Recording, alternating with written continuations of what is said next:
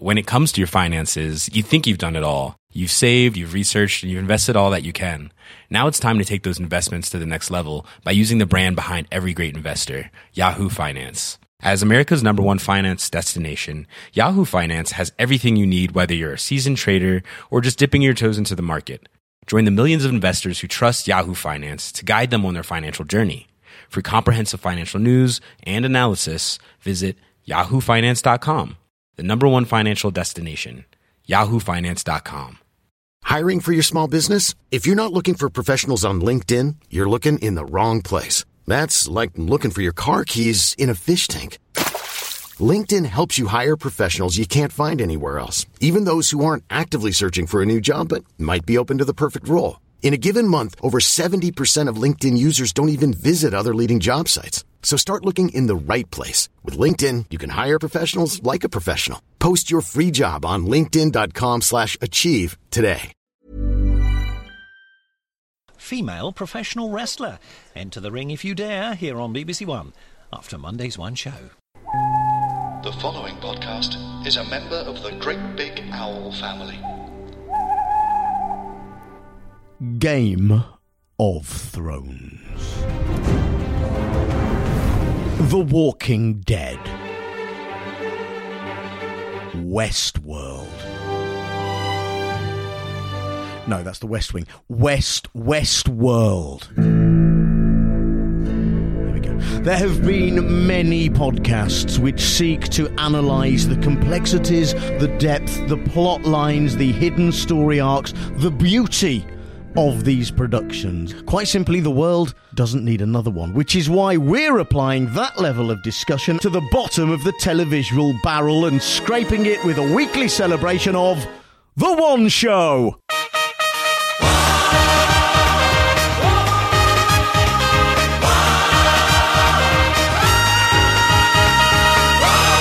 Hello once again and welcome to a pod of a cast, and the cast in question is that of TV's The One Show. Not really a cast as such, is it? More a carny sideshow of acts wheeled out for an early evening BBC One audience to gawp at in wonderment and disbelief. This is The One Show, which uniquely on a crowded pitch of TV show discussion podcast spin-offs seeks to examine and analyse a programme that literally doesn't warrant anything like this level of scrutiny.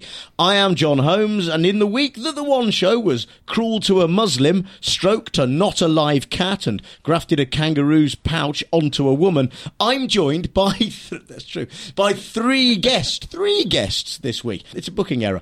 Who will dissect it like it meant something. So they are Wrestle Me podcast host and The One Show regular Mark Haynes, actor and writer, you'll know him from Murder in Successful, etc., Niko Tatarovich, and also making his The One Show debut, actor, writer, comedy man. He was brutally killed in both Hollyoaks and Dennis Kelly's excellent Utopia, so hoping to make it a hat-trick at the end of this, and let's face it, who amongst us hasn't had suicidal thoughts when watching The One Show? It's Dan Tetzel, and stand to applause. Yes! Thank you.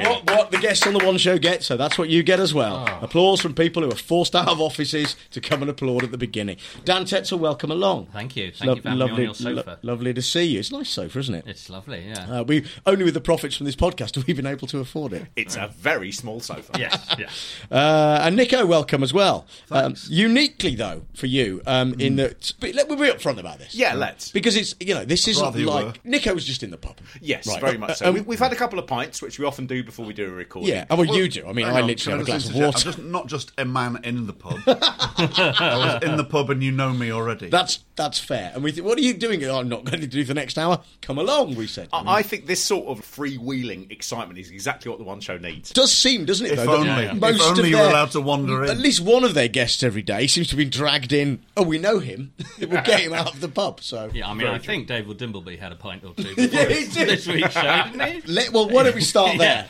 Oh. This was Wednesday's Was it Wednesday? Show. The hour-long special, yeah. David Dimbleby. So, Dan, what did you, as a sort of, having not really watched The One Show until you had to for this? Right, well, first up, I should say, very first up, that I know Angelica Bell. I was at university with her. Excellent. Showing off. I know. We did a production of Macbeth in the Edinburgh Festival. In the canteen. And I was Banquo, and she was one of the murderers, and also my ghost. Angelica Bell is your ghost. She was my ghost. She wore a mask, plaster cast mask on my face. Yeah. And then I pointed out that I don't have any distinguishing features really. So from that, we back engineered it so that my Banquo had an eye patch. From the whole play, And that's why she wears it to this day on the One Show. Yeah. She was very good. So I was very pleased she wasn't on this week, so I can just talk quite Yeah, freely thank God about for what that was. Jake Rayner was very indiscreet last week. Oh dear, no. But yeah, so the Wednesday, David Dimbleby appeared to be on one. He seemed to be like released. He was having a breakdown, or he was just really happy. It's weird because I think it's because we've never seen David Dimbleby out of context. No, he's quite jolly, it turns out. out. Because obviously he has to do Question Time, he has to do the commentary of royal things, and all. So we only ever see him in that sensible situation. But off the leash, it turns out Dimbleby is quite the cad. I mean, he was properly on Is it. it off the leash or is it just before he goes to work? Because he's a busy-looking man, isn't he? Yeah, He just always glasses perched on the end of his nose, sort of trying to handle a room. He did forget a couple of times whose show it was. He started asking a lot of questions. He started hosting it. Yeah. I mean, he took over the hosting. And then, even at one point where Matt Baker was trying to introduce a film. No, it was a clip. It was a clip of Dimbleby's documentary. But he wouldn't let him do it. Every time Matt was clearly looking to camera going, well, we've got a clip. He just kept talking and going on. At one point, David Walliams, who was the other guest on this, we'll get on to him. That sounded like an ominous They cloud. very it much is. behaved the opposite way to each other, you would Right, think. okay. Like they were playing each other's parts. But David Walliams was like sniffing his drink, going, what's in this? Is it water or something else? Do you know an excellent place to go to in any major city to see a picture of David Dimbleby in some swimming trunks? Do you know there is a shop that you can go to in every major city where you will see candid photographs of Dimbleby on holiday? I'm going to guess. I'm going to go John Lewis. No, it's similar middle class shop. Lush. Leon. Bang on. What? Yes. Tetzel calls it. What? Leon is set up by Henry Dimbleby, who is one of the Dimbleby sons. Yeah. But they decorate a lot of the Leons with family photos, where you can just pop in and you can eat your fish finger wrap and look at a picture of David Dimbleby on holiday sitting on a rock. Are they From national? the I mean, 70s, there's not one where I they're live. old pictures, aren't Yeah, they? they're old pictures. Yeah, Not like that's right. now. No, it's not like old men that you have to sort of like eat food and look at pictures of old men in really tight Budgie speedos. small. So there are places Old in political London. journalists on rocks. Yeah. There's a calendar I'd buy. Is Leon a national? I don't. There's not one where I'm from. No, they're mainly in big metropolitan cities. No, I'm not John. from that. No. I mean, that's an alien Where are world you to from? me. Well, I live in Canterbury, and there certainly isn't one there. There won't be a Leon. There's a big wimpy, though. That's my nickname. Why did Have you got a pumpkin at the train station there? you... 'Cause There is the- a that's a pumpkin. good That's the sign that your town is not a city. Sorry, I'm from London. What's a pumpkin? Pumpkin Cafe. It's like yeah. a sort of a platform-based coffee and pastries offering. And also is it Where- newspapers as well. Yeah, it's got a magazine. It's It's the the equivalent. It's the equivalent of airside in an airport. in the when you go to buy a bottle of water and it's like fucking $1.99, and you think, well, I've got no choice now. I've gone through. But the Dimbleby episode itself. So we had. Let's talk about how it began as well, because it began in a really weird way, Dan. Well, it was the a lot of this feels like a weird fever dream that I've just forgot. I can't remember which episode anything happened in because it was all so odd. They were on the forecourt, weren't they? Yes. Table football World Cup. Yeah. hosted by Colin Murray. Colin Murray. I feel like haven't seen Colin Murray in years. It's obviously He going came- very well for him then. Yeah, he looked a bit like he'd had a rough few years. He looked a bit leathery, like he may not have all his teeth in the back of his head still. It was. And also, it made me wonder. We might come back to it, but does Matt Baker insist that all the other presenters are shorter than him? Because it's a weird collection of very. I'm short waiting men for the on that call. programme. Yeah, maybe, yeah. I don't think that call's going to come now. What was strangest about it was that they obviously set up that there had 38 people playing table football on these groups and they would work it down. But they had this hilarious joke that the man playing for England was the national table football champion. And I don't know if they'd told Alex that was the joke, or she just didn't get it, or she was very good at pretending not to get it. I think it's To the second point- one. Yeah, to the point where they kept having to reference it and nudge and wink. And Did it feel, by any chance, that no one really knew why they were doing what they were doing? yes. Because in the few episodes that I've watched of The One Show, I felt like not only do they necessarily not know why they're doing what they're doing, I don't know why they're doing it or why I'm watching it, and it's like everyone is just waiting for it to be over with. There was a perfect example of this where they were talking to the lady who won the Great British Bake Off last year, Nadia Hussain, and that was on Tuesday's show. And they had a bit where she had a recipe for tomato soup with mash in it. Oh, God. And they were saying, it's absolutely split the whole room as to whether anyone likes it or not. And both the presenters were going, this is nice. And they said, but wait till you see this. And they threw up a mocked-up, I'd say Photoshop, but I don't think it was even Photoshop. I mean, it was shockingly a picture of Donald Trump sitting there with a bowl of this tomato soup with mash in it in front of him. And nobody knew what to do or say when it came up. It was one of those things everyone must have gone, this is hilarious. Okay. Hilarious. It comes up and you go, it's meaningless. Well, I tell you what, one of your recipes really did split the room today. Go on. Which was the tomato soup with mash in it. I'm all for it. Yeah. I mean, I think on a Sunday... A big old dollop of mashed potato in a bowl of soup. That's it. Yeah. That is my comfort food. Well, and we've got a picture of Trump actually tucking in. Here we go. There you are. There's Macron in the background. Bon appetit. Does he look happy? Does he look happy? I think he does. He looks excited. Oh, he looks excited. But I can imagine a lot of people watching this now, Nadia, at home, thinking, it's not going to work. Soup. Mash in soup. I'm going to try it. Nobody understands what this is. No. We're going to assume this is a joke. Are we going to assume this is a joke? We've got the nod. That was a joke. That Nadia Hussain episode was weird because it opened with them. They'd converted the whole place to a flower shop for a start. And I was watching it thinking, right, at the peak of hay fever season, what you've done is filled a studio full of people with as many flowers, just flowers, and they sort of, we'll get to this. We'll tell you why we're doing this. This one opened with a joke. There was a massive car crash earlier, and people have been leaving their respects. Someone drove their car straight into the studio. This opened with a joke, and I'm going to tell you the joke because I don't think this joke can be anything other than a referencing to bumming. Right? Yes! I know what you're about to say. Yes, go on. So Matt opens up, and it's a scripted gag that they've decided to kick the show off with. And he says, a big day in the world of our relationship. Alex today has done something I've been asking her to do for 5 years. It's happened. I can't believe it. Look, I've written the words bum sex in my notes. Did you see that? Hello, and welcome to The One Show with Matt Baker. And with Alex Jones, and it is a big day in the world of our relationship, actually. Alex today has done something that I've been asking her to do for 5 years.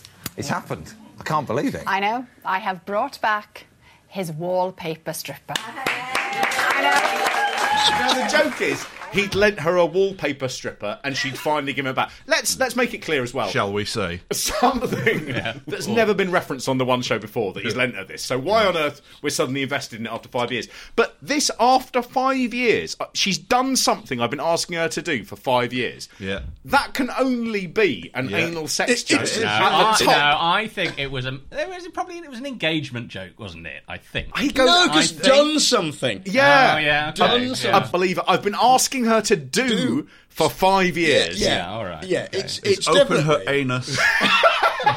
and take the baker. The only reason I say that is because it's not something you do, really, is it? It's more that technically that it's done to you. I like to think of it.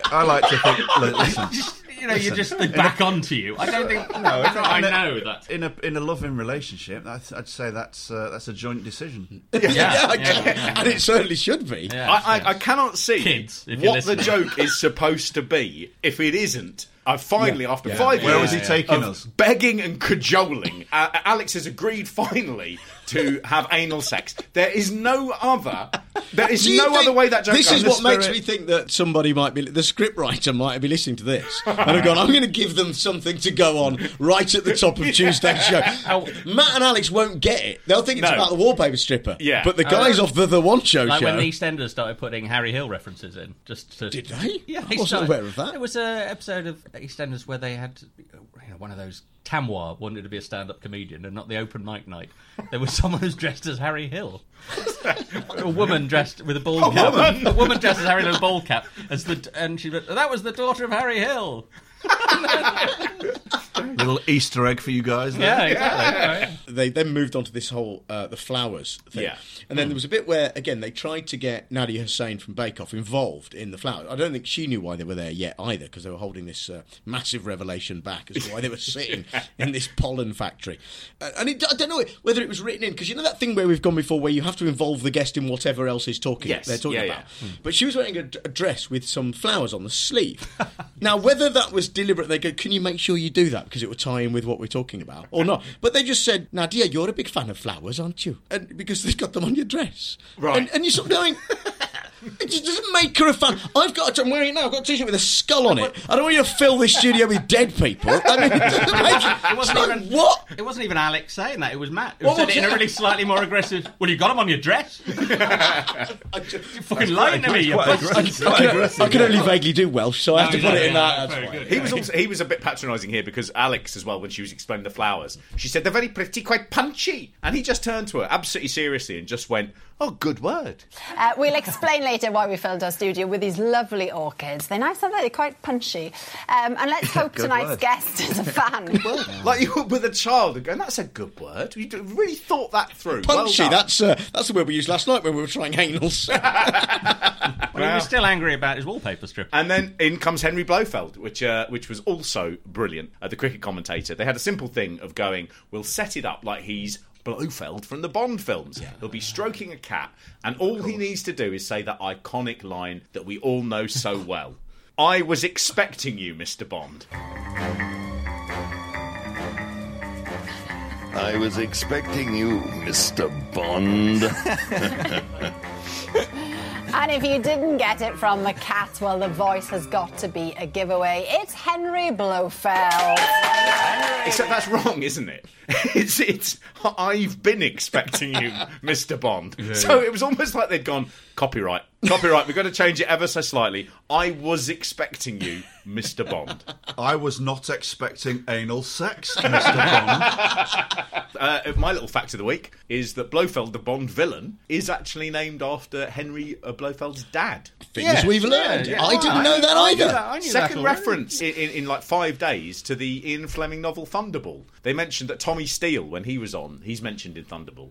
And they mentioned today that this was where Blofeld's introduced as well. Right. So you knew that, Dan? I knew that. And so that when he said, Matt Baker said, "Oh, that were Alex," they blended into one. Said, "It's named after you." And he went, "Well, my father actually." But now you think about it, that makes sense because. At all, have you? But it does make sense because you sort of go, well, yeah, it is an unusual name. I don't know any. So of course they would have been at school together probably because they're all posh and that. So they were at school together, and that's it. And that's what they did. And the rest, as they say, is history. The nice thing is that Blofeld came on. And he's an older bloke, and he's been in the business for a long time, and he had proper anecdotes. And it was really thrilling for him to sort of go, "Oh, yes, I was on holiday, and I was staying at Ian Fleming's house. Noel Coward had rented it out for 6 months. And Noel said to me, and if you're going to give me anecdotes, give me proper anecdotes. Good news. But also, if you're going to give me someone going back to their old school to give them a pep talk about life and what life might hold for them, don't go to Eton. Don't have a very posh man go to Eton. That was the thing as well. They sent him to do a lecture at Eton, and he was waxing in this current diversity climate of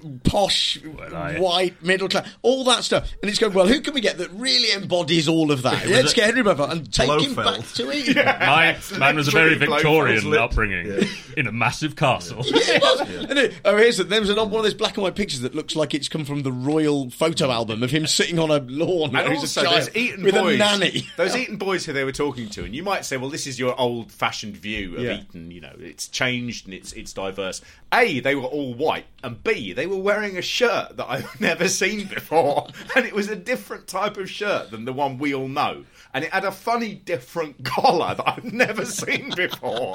And if you're wearing a shirt that people like us have never seen before, you are the elite. You're wearing your elite shirt. Yeah. That bit as well, that when they said he's gone to Eton to do a one-show lecture, and you go, a what? You might as well have a Love Island running at CERN or something. I mean, what the hell's a one-show lecture supposed to be? They're taking over from the Reef lectures. Exactly. The Reefian values now encapsulated by the one show. They did do a thing which Alex brought up a thing, and she said, you have said before that nowadays you wouldn't make it onto television because you've got a posh accent. Yeah. And I thought, do you know what? Yeah, he did it very well. He handled it really well. And as we said, you've been the voice of cricket for, ages and ages and ages. But you think that you probably wouldn't have got the job these days because, you know, you've got a lovely posh accent. Well, I wonder. I mean, I don't know. Perhaps a bit of risk goes with employing me. Political correctness hangs over most things these days, doesn't it? And perhaps I, at times, tend to spike my way through it. I think I have a certain risk factor. And I wonder, if John Arlott and Brian Johnston, if they came along, great commentators they were at that time and all time. But in today's market, I just wonder if they fronted up the BBC for a test commentary, a trial commentary, whether they would cut it. But he was sitting there next to Nadir Hussain, so it naturally is he didn't bumble through it because he's really, really good at speaking, and he was talking about really how they were wordier than people today. He was slightly going, "Look what I'm talking to." Yeah, exactly. It's now and not me. But there was a weird thing about the cameramen slightly threw out to a two-shot of Nadia and Blofeld when he was talking about the PC. Yeah. Nadia's face was very much stuck in that bit between how is this going and it's going okay so far. Yeah. And it was a little They bit pulled it round. sticky. Awkward moments on the One Show. We know it's live television, that's what happens. And you're absolutely right. And it was a little bit, and you sort of go, okay, this is a big diversity issue. It's massive for the BBC, and Alex and Matt's arses must have been going 5p, 50p, 5p, 50p. How is this going to go? But he was ever the professional. And just as even Jonas, the great Jonas, probably wouldn't get a job on it now because, he's a posh white bloke, so he can fuck off. He handled that really well because I do think there's a certain element of when you ask someone of that generation,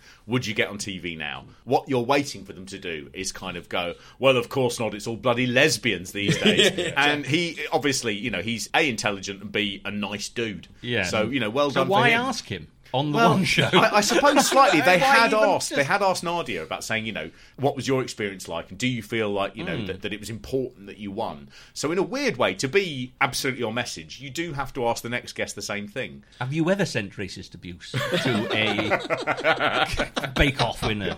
Talking of Nadia, there was a little bit of what I consider to be Muslim baiting. They were talking about, because obviously Nadia bake-off. As an item. As an item, and now we're going to bait some Muslims. Here's a film.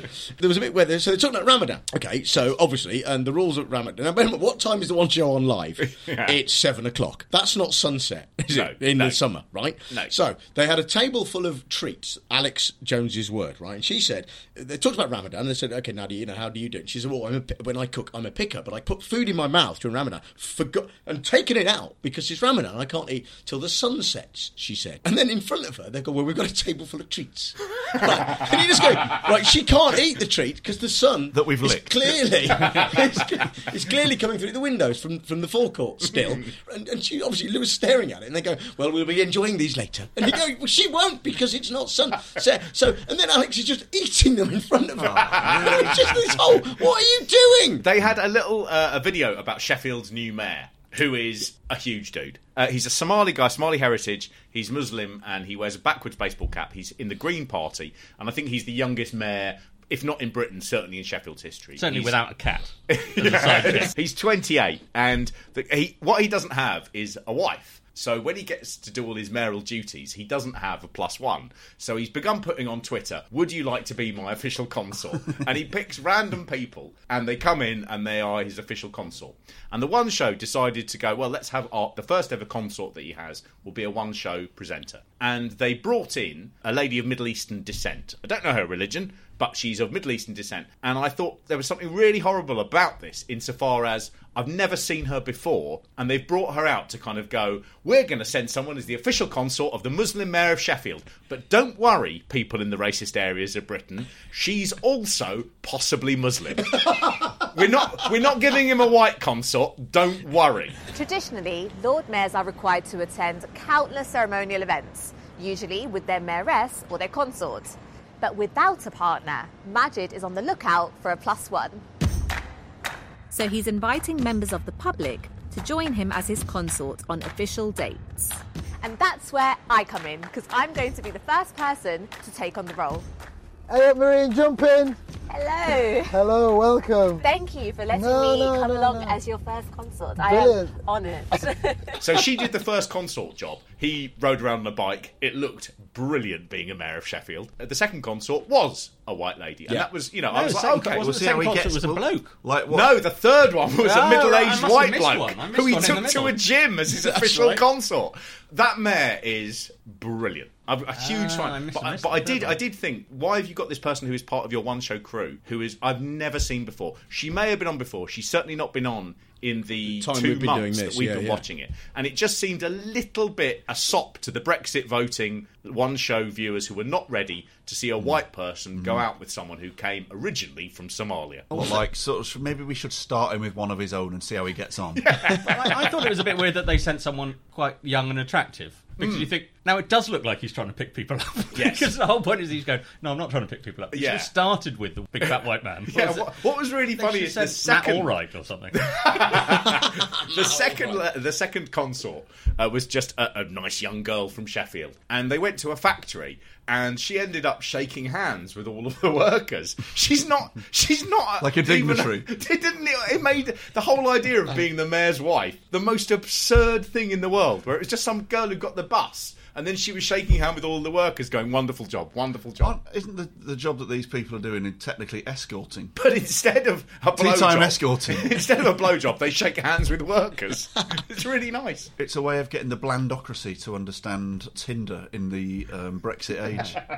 Can we talk about Monday's programme? Because this was the one with Michael Crawford and the one where... Only if we can come back to the man who was obsessed with orchids. Oh, well, we will. Okay, well, no, and you're right. You're absolutely right. I don't want to miss out on that either. No, he was obsessed. But yes, more of which are not. I just wanted to talk about the opening of the One Show, which ordinarily, what do you get? You get the BBC One ident, and then you just go, and now it's the One Show. And as we've discussed many times, there's 2 seconds of silence and some graphics before the music kicks in, and we don't know why. Still haven't solved it. However, instead of that, what we got was the sequence from Some Mothers Do Have Them, where, for those of a certain age will know this, Frank Spencer, Michael Crawford, playing Frank Spencer, is on roller skates, coming down a spiral 60s over the motorway concrete stairs into the road, grabs hold of the back of a bus, right? That's a famous sequence. If you know it, it's a hugely, hugely famous sequence. And they reshot it, but with Matt Baker. Except all they'd done was sort of not reshot it. In close-up, there was a very bad green screen of Matt Baker hanging onto the back of clearly a bus that was static. Yeah. And then tried to cut that in the actual shots of this from the 70s. And Alex was driving the bus. Which was never a shot in the original anyway of a bus driver. No. At all. We talk about things we've learned from this week's The One Show. What I learned is The One Show doesn't have a budget. No. That bit also taught me something else. When she sat down after the credits had rolled and she said the line, "See now, I knew that bus licence would come in handy." I knew that bus licence would come in handy. Welcome to The One Show with me, Alex Jones. Where's Matt? He's over here.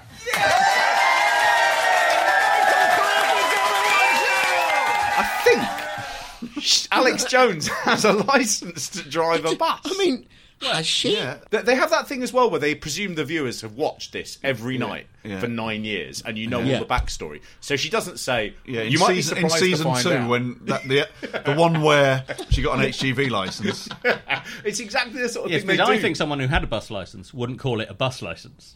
That was my feeling is someone who had any Well, that also ties in with... Also, if you saw her drive... I mean, she wasn't... But isn't that the most one-show thing that at some point they would have done a film where she'd have gained her bus licence? But that also ties in with Maybe that's how she got to school in Wales. Took all that. There's only one school on the whole mountain.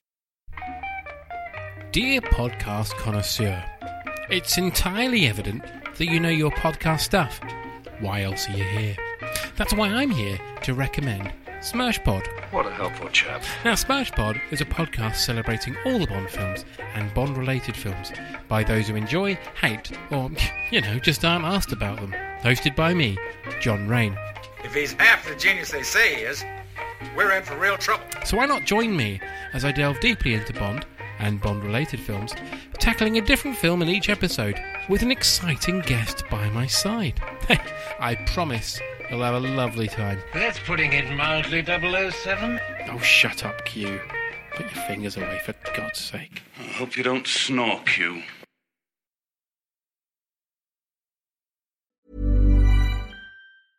When it comes to your finances, you think you've done it all. You've saved, you've researched, and you've invested all that you can.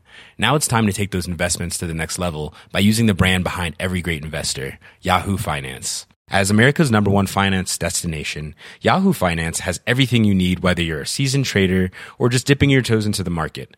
Join the millions of investors who trust Yahoo Finance to guide them on their financial journey. For comprehensive financial news and analysis, visit yahoofinance.com, the #1 financial destination, yahoofinance.com. Hiring for your small business? If you're not looking for professionals on LinkedIn, you're looking in the wrong place. That's like looking for your car keys in a fish tank.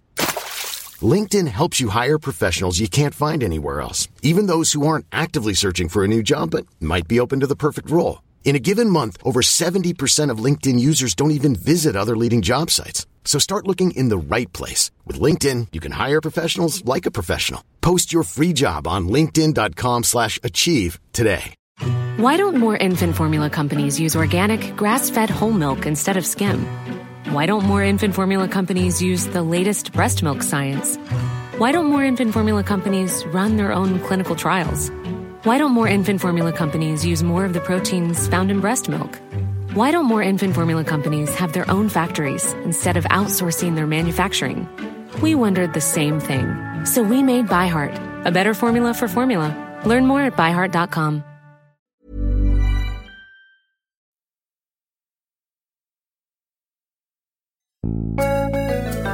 Hello, my name is Pete Ellison. This is Dave Cribb. Hello, and we do a podcast called Friends with Friends, as you might have guessed from the music that's playing underneath, which is a sort of lo-fi rendition of the Friends theme tune for rights reasons. We get a different guest on every week on our podcast to talk about their favourite episode of Friends. And we look through in excruciating detail. We pick through levels of plots like no one has ever done before. So if you like Friends, or just listening to people talking, which are both valid activities, do look us up on the old podcast apps and that. Friends with Friends, and we're on Twitter at FriendsWF.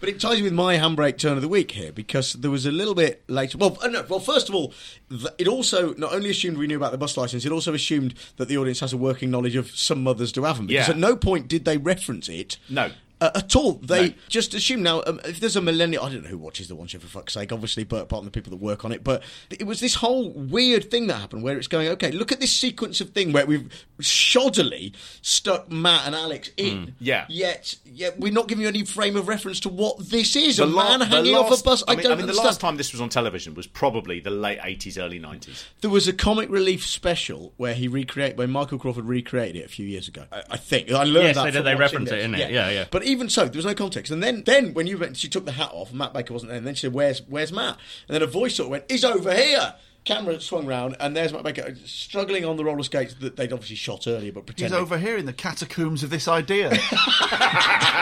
Where Michael Crawford, who was Frank Spencer, who was in the original, sort of brought him onto the set. Yeah. And you're going, but still you haven't explained who these people are or what the context is. It doesn't help as well that Michael Crawford looks identical to Roger Daltrey. Yes, he does. And that was a really sort of confusing thing, because I saw him, like, why is Roger Daltrey doing some others? Very confusing. They couldn't work out which bit of Tommy to do. For the handbrake turn, this came slightly later on, so they've spoken to Michael Crawford about the whole thing, right? And then they had to get to the next film. Well, of course, Alex drives a bus. And when she drives a bus, it's always on time. But the same can't be said for Northern Rail. And then they just cut to the film tickets. Let's be in absolutely no doubt about this. This was the most boring 10 minutes of anyone's life ever. This was like a Facebook fucking group on television where everyone was moaning about trains in areas I don't go to. Well, it was for 15 minutes. It's one of those moments of The One Show where you're watching it and then they cut to a thing about Northern Rail and you go, oh my God, this is national. I forgot this wasn't just a regional kind of shit. I thought it was just what we don't get instead of the Northwest News. I was like, oh my God. It was so long. And the point that Jay Rayner made last week, they had exactly that problem here, where they have this long piece about failing rail times, and I can tell you an app that someone set up that trails it. The reason I know that is because that's a very popular app, and I can tell that by the number of people who are including our tweet handle, The One Show Show, thinking it's The One Show, going on about this fucking app, which is basically, as far as I can work out, only concerned with Cleethorpes. Right? Now, this boring thing, it finally fucking finishes. There's light at the end of the tunnel. Ironically, it's trains. The next bit we have is a 15-minute chat with the guy who's made the film about exactly the thing we've just seen him talking about. Repeating it over and over again. It gave me 15 minutes more to think, was he in Brookside? Is he that actor from Brookside, or is he not? I can't work out. He's a funny one as well, because there are presenters on The One Show who don't seem to have any prior presenting experience. So your first job, they've gone, do you want to do a bit of presenting on the primetime BBC One show at 7pm that goes out every weeknight? And you go, yeah, I'll have a go at that. I don't know where he's from.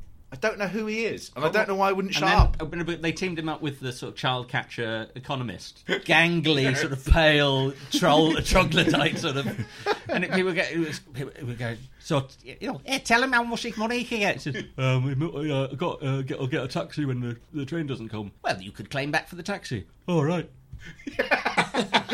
Speaking of the Twitter feed for The One Show, and you're right, we get, because people just get it slightly wrong, they just type in The One Show and ours comes up on it. And also, The One Show itself has chosen the Twitter handle at BBC The One Show, which is, no one's typing in BBC first. You put that at the end. So ours comes up.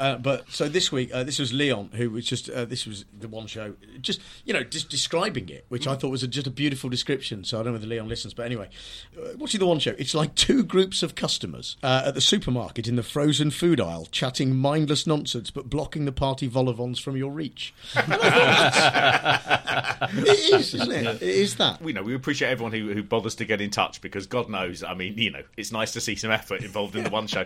A guy called Pablo Diablo Bonzo did a very good point where he pointed out early with Michael Crawford. He said, my concern here is this isn't your usual The One Show shenanigans. Someone was paid to decide on a song to use that best encapsulates the essence of Michael Crawford. It was a short video they showed of him, and they picked the Pixies' Here Comes Your Man.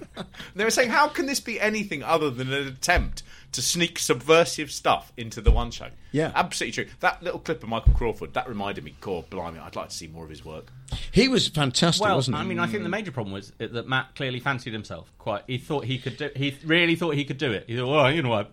Yeah, because he did that thing of saying, was it someone said I look like a young Michael Crawford or something? Yeah, he's trying to pitch himself as this sort of. I looked at him. I thought, I bet he. Anyone who's ever presented it or similar ilk of a show, very, very keen for the audience to get the impression that there's more to them than this. Yes, yeah, sure. That's sort of the most disappointing thing about the whole thing. Whenever I watch anything like that, the person who does it really badly is Dan Walker from Football Focus.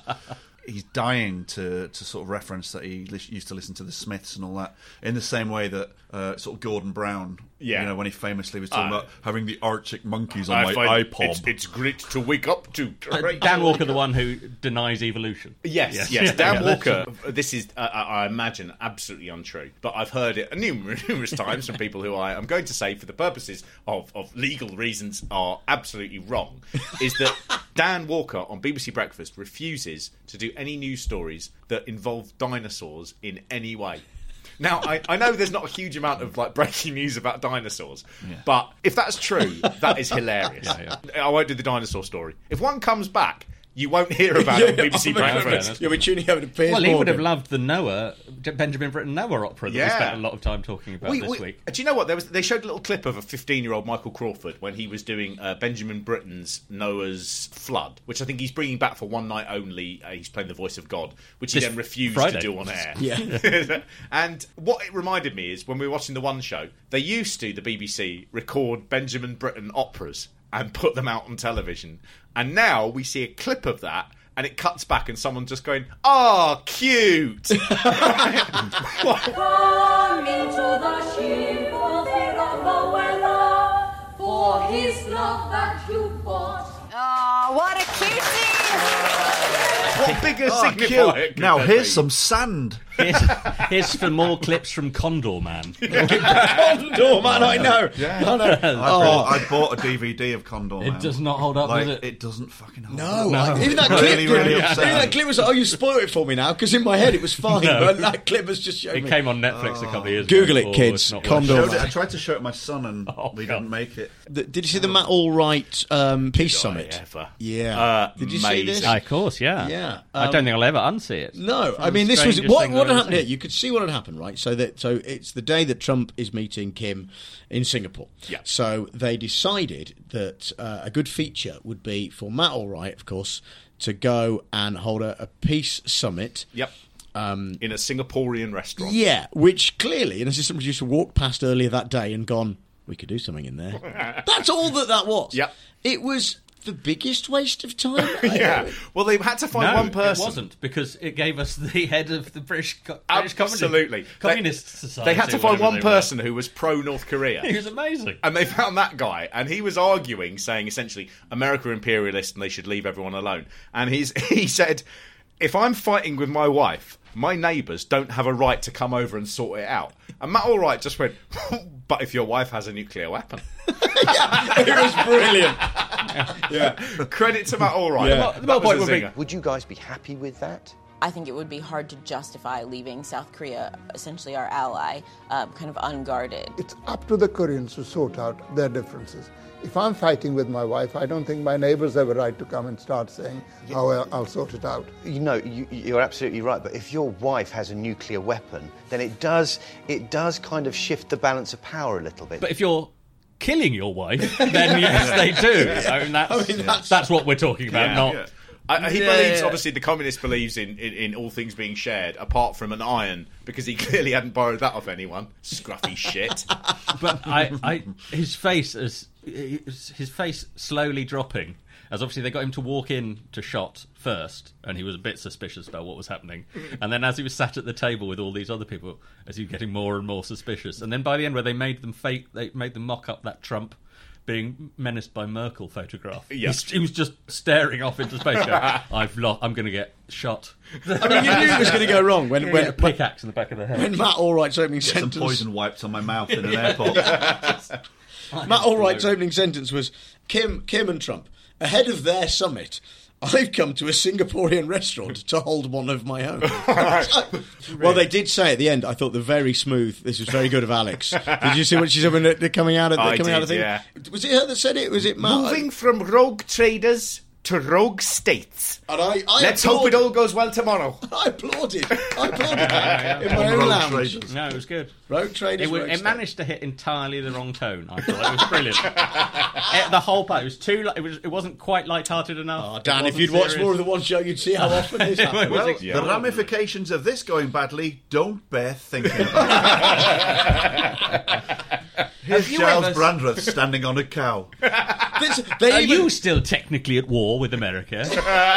But this is what makes me think. You sort of go, are they? Someone listening to this? Are they? I don't know. Because there was a very self-referential bit in Wednesday's show, I think, where Alex said, in a moment we'll be finding out how Professor Alice Roberts has taken inspiration from the animal kingdom to build the perfect version of herself. And Matt went, it sounds random. Yeah. What did she build? Well, she built an animal. Out of what? Out Bits of of animal. So she's doing a documentary, is that right? Yeah. About whether or not humans should take the best bits of the animal kingdom, graft them onto our human bodies to improve. So the argument was, if your hearing is going as it does in your 30s and 40s, right? Then why not? Well, if science could give us better ears to catch up, would that be a good thing? Is this the next vote that the British people are going to have? Are you going to have cat feet? Vote in which way we're going to involve. Using the best of these animal designs, I'm going to create a lifelike model of me that will be a total rethink of the human body. Oh, wow, look at that. Each improvement will highlight our limitations and reveal how changing body parts could mean compromises. So the mouth needs air from the lungs in order for us to speak. Can I create a body better than my own? And what will she look like? She was building the perfect, if you like, human, bearing in mind that evolution, clearly they just set that aside and gone, and what if, we did that? So it's a documentary, but they ruined the end of the documentary. Yeah, big reveal. So there's a huge reveal at the end where this whole documentary is building up, presumably, to what a human might look like, and they model it on Alice Roberts. Should all these things have changed according to what people want? Like, i.e., she was talking about childbirth, right? And you go, okay, where's she going with this? And she's because childbirth's really painful. I've had 2 kids, and it's really, and Alex goes, oh yeah, it really hurts. And they go, where are you going with this? Are you becoming some sort of super vagina. How is this going to...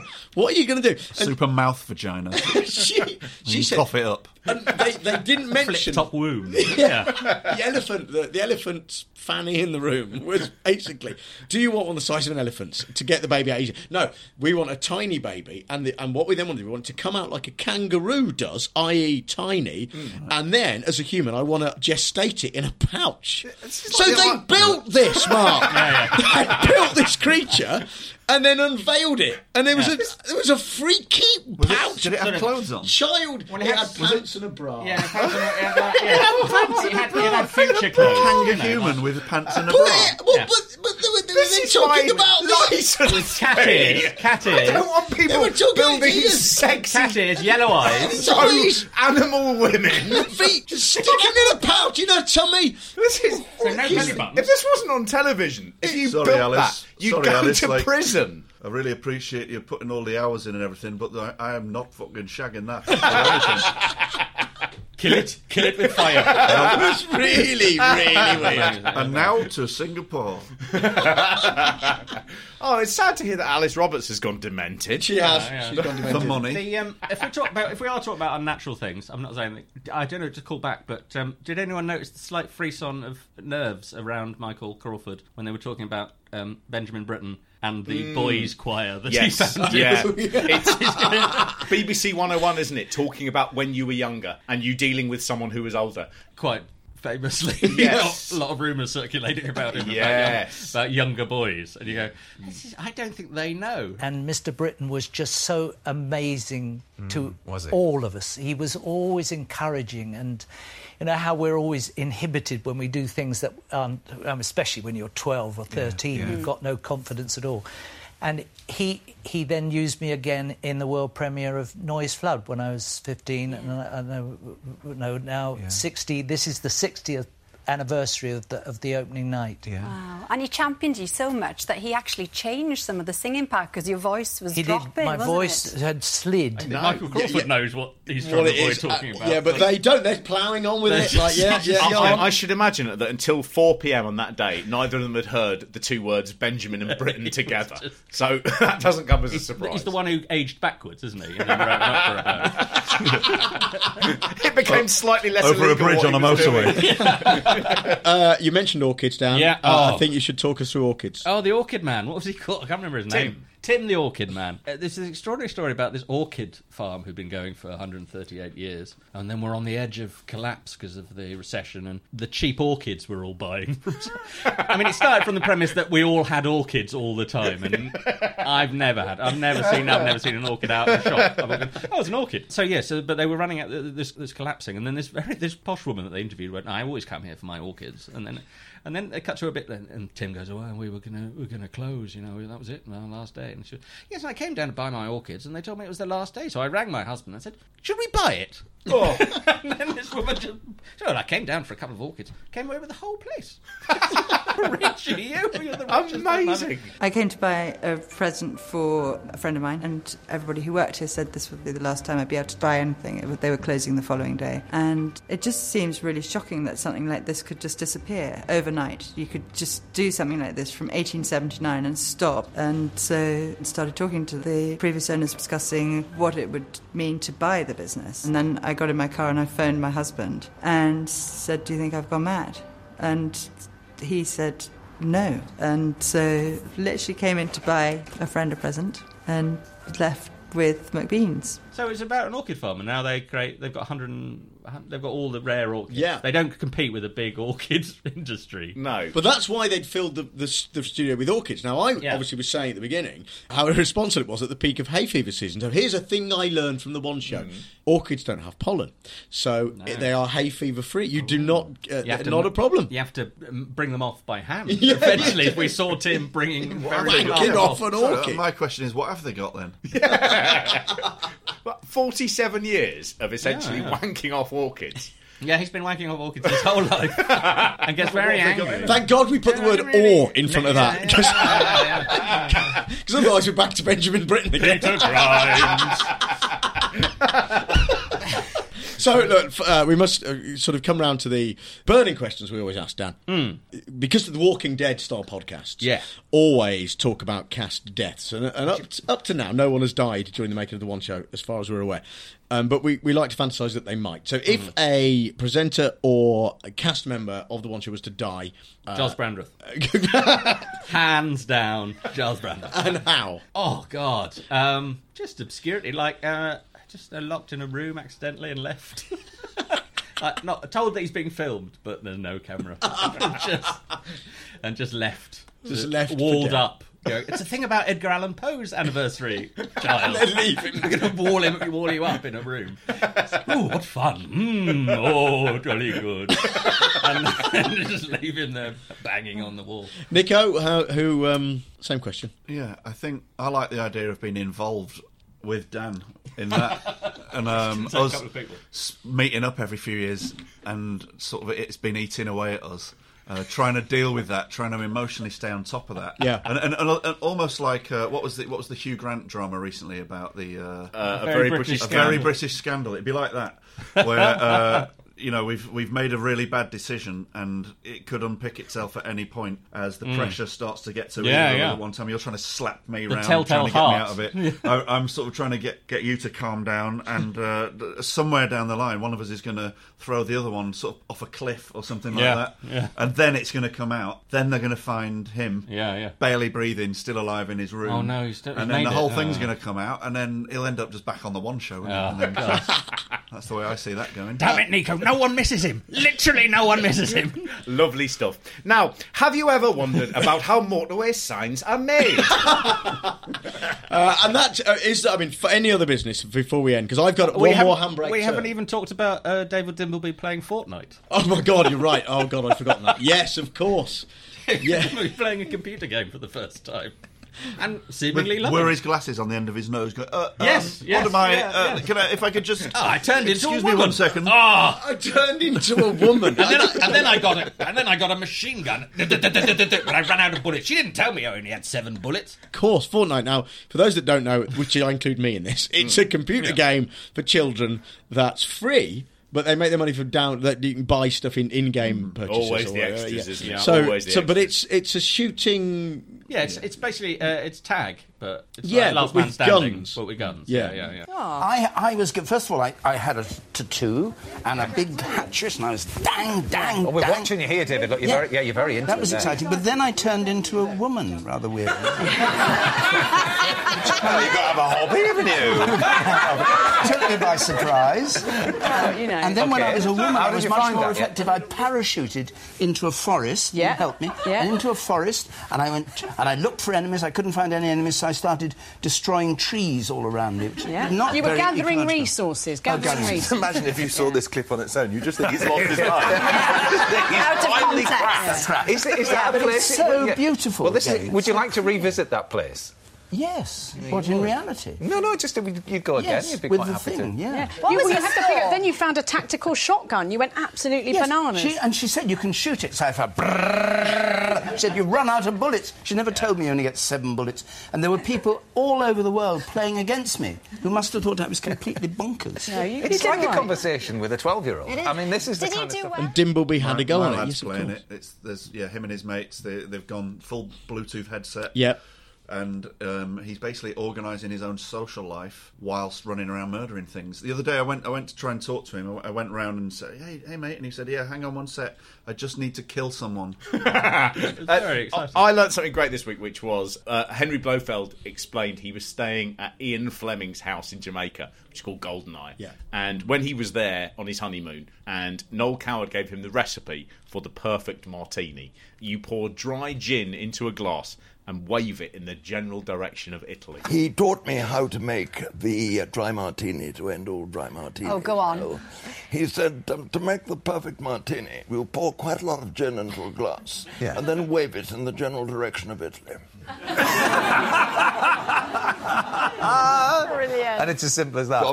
I thought that was a proper bit of old school glamour. Yeah. I watched that and then went and did it to get me through the next bit of the programme. I thought that I'm going to have one of those. Didn't even bother waving it in the direction of Italy. Drank it warm from your hands. I learnt, in the words of Tim, the Orchid Man, that if you tell a Dutchman you can pot by hand, he'd probably wet himself. And I bring you another handbrake turn. This was when Colin Murray, who was getting very excited about the One Show World Cup, where they played the World Cup, all the games down to the final within the space of an hour of the One Show on Wednesday on table football. Right, this is what they were doing outside. I mean, Colin was the most enthusiastic man, shouting about this as though it was the actual thing. And at one point, at the beginning, he just went. There were just two people playing table football. He just went, "This is unbelievable!" And you go. It isn't. Two people. Also, for the One Show, all too believable. Perfectly normal. But then there was a bit at the end of it. They were talking about Robbie Williams opening the World Cup, and Colin had done a little joke. And you know, say handbrake turn, and he went, well, let's hope England entertain us and don't come undone. Right, two Robbie Williams songs there, and Alex said, "Oh, very good." And then they all started laughing. And the mapmaker went, "Now, Grenfell." The songs, he's got the songs. Well, we all know that Garside Kid has been saying, "Let me entertain you," right? Yeah. Let's hope they don't come undone. Very good, very good. Thank you, Colin. We're going to be back with you later on. Oh, we're about a third of the way through this, but now our artist Anna Banshee is in West London, taking on an assignment for a significant anniversary that's taken place this week.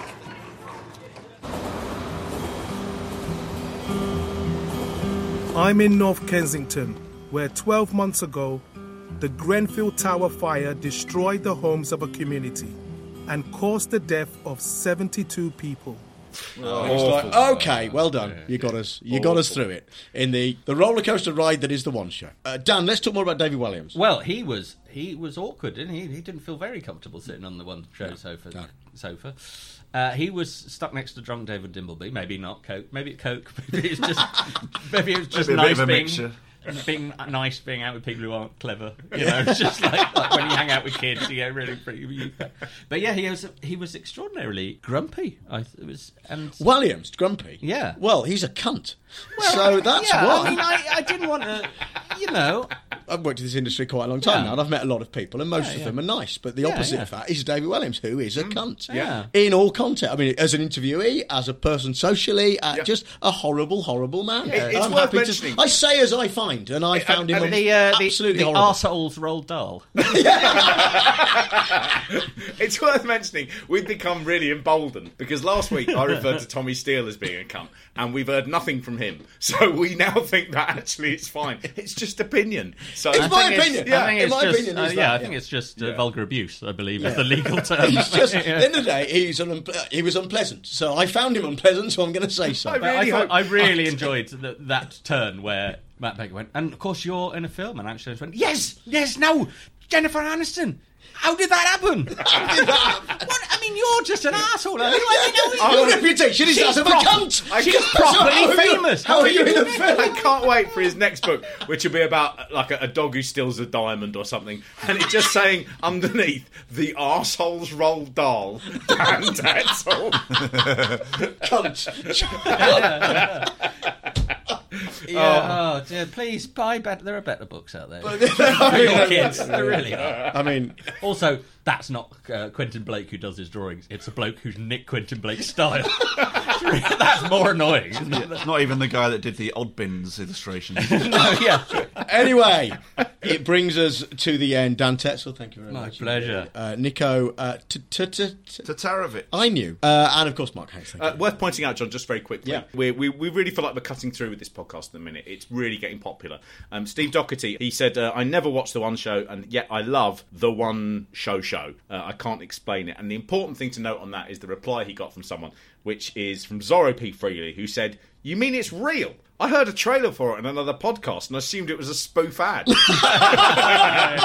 Well, now you listen to this, you probably wish it was. Yeah. Bad luck. That's a fair point. But you're right, though. It does help, doesn't it? And all podcasts say this, don't they? So we might as well be the same. Is rate it and review it, download it, subscribe to it. I don't know how to work and don't at David Walliams in it, please. For God's Thank you. For God's sake. His Twitter handle is @cunt. And if you do bear in mind it wasn't me who said that. That was John who said that. Thank you for listening. And remember, and this is very important to remember, of course, when you look at the television, to look at the one show also looks back into you. Goodbye.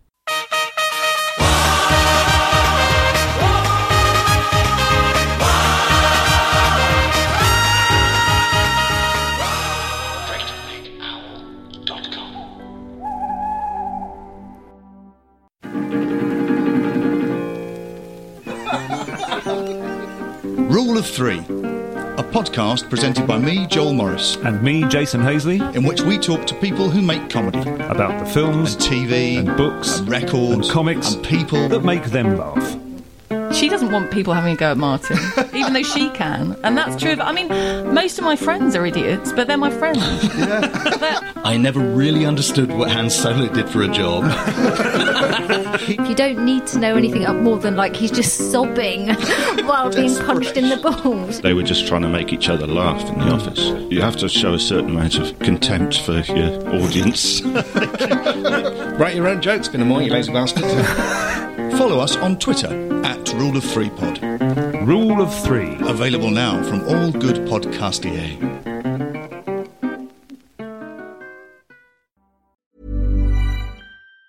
Planning for your next trip? Elevate your travel style with Quince. Quince has all the jet-setting essentials you'll want for your next getaway, like European linen, premium luggage options, buttery soft Italian leather bags, and so much more. And it's all priced at 50 to 80% less than similar brands. Plus, Quince only works with factories that use safe and ethical manufacturing practices. Pack your bags with high-quality essentials you'll be wearing for vacations to come with Quince. Go to quince.com/trip for free shipping and 365-day returns. When it comes to your finances, you think you've done it all. You've saved, you've researched, and you've invested all that you can.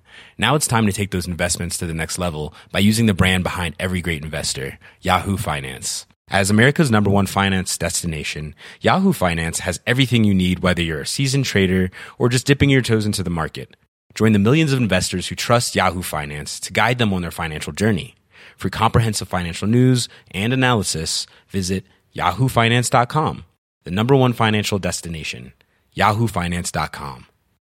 Why don't more infant formula companies use organic, grass-fed whole milk instead of skim?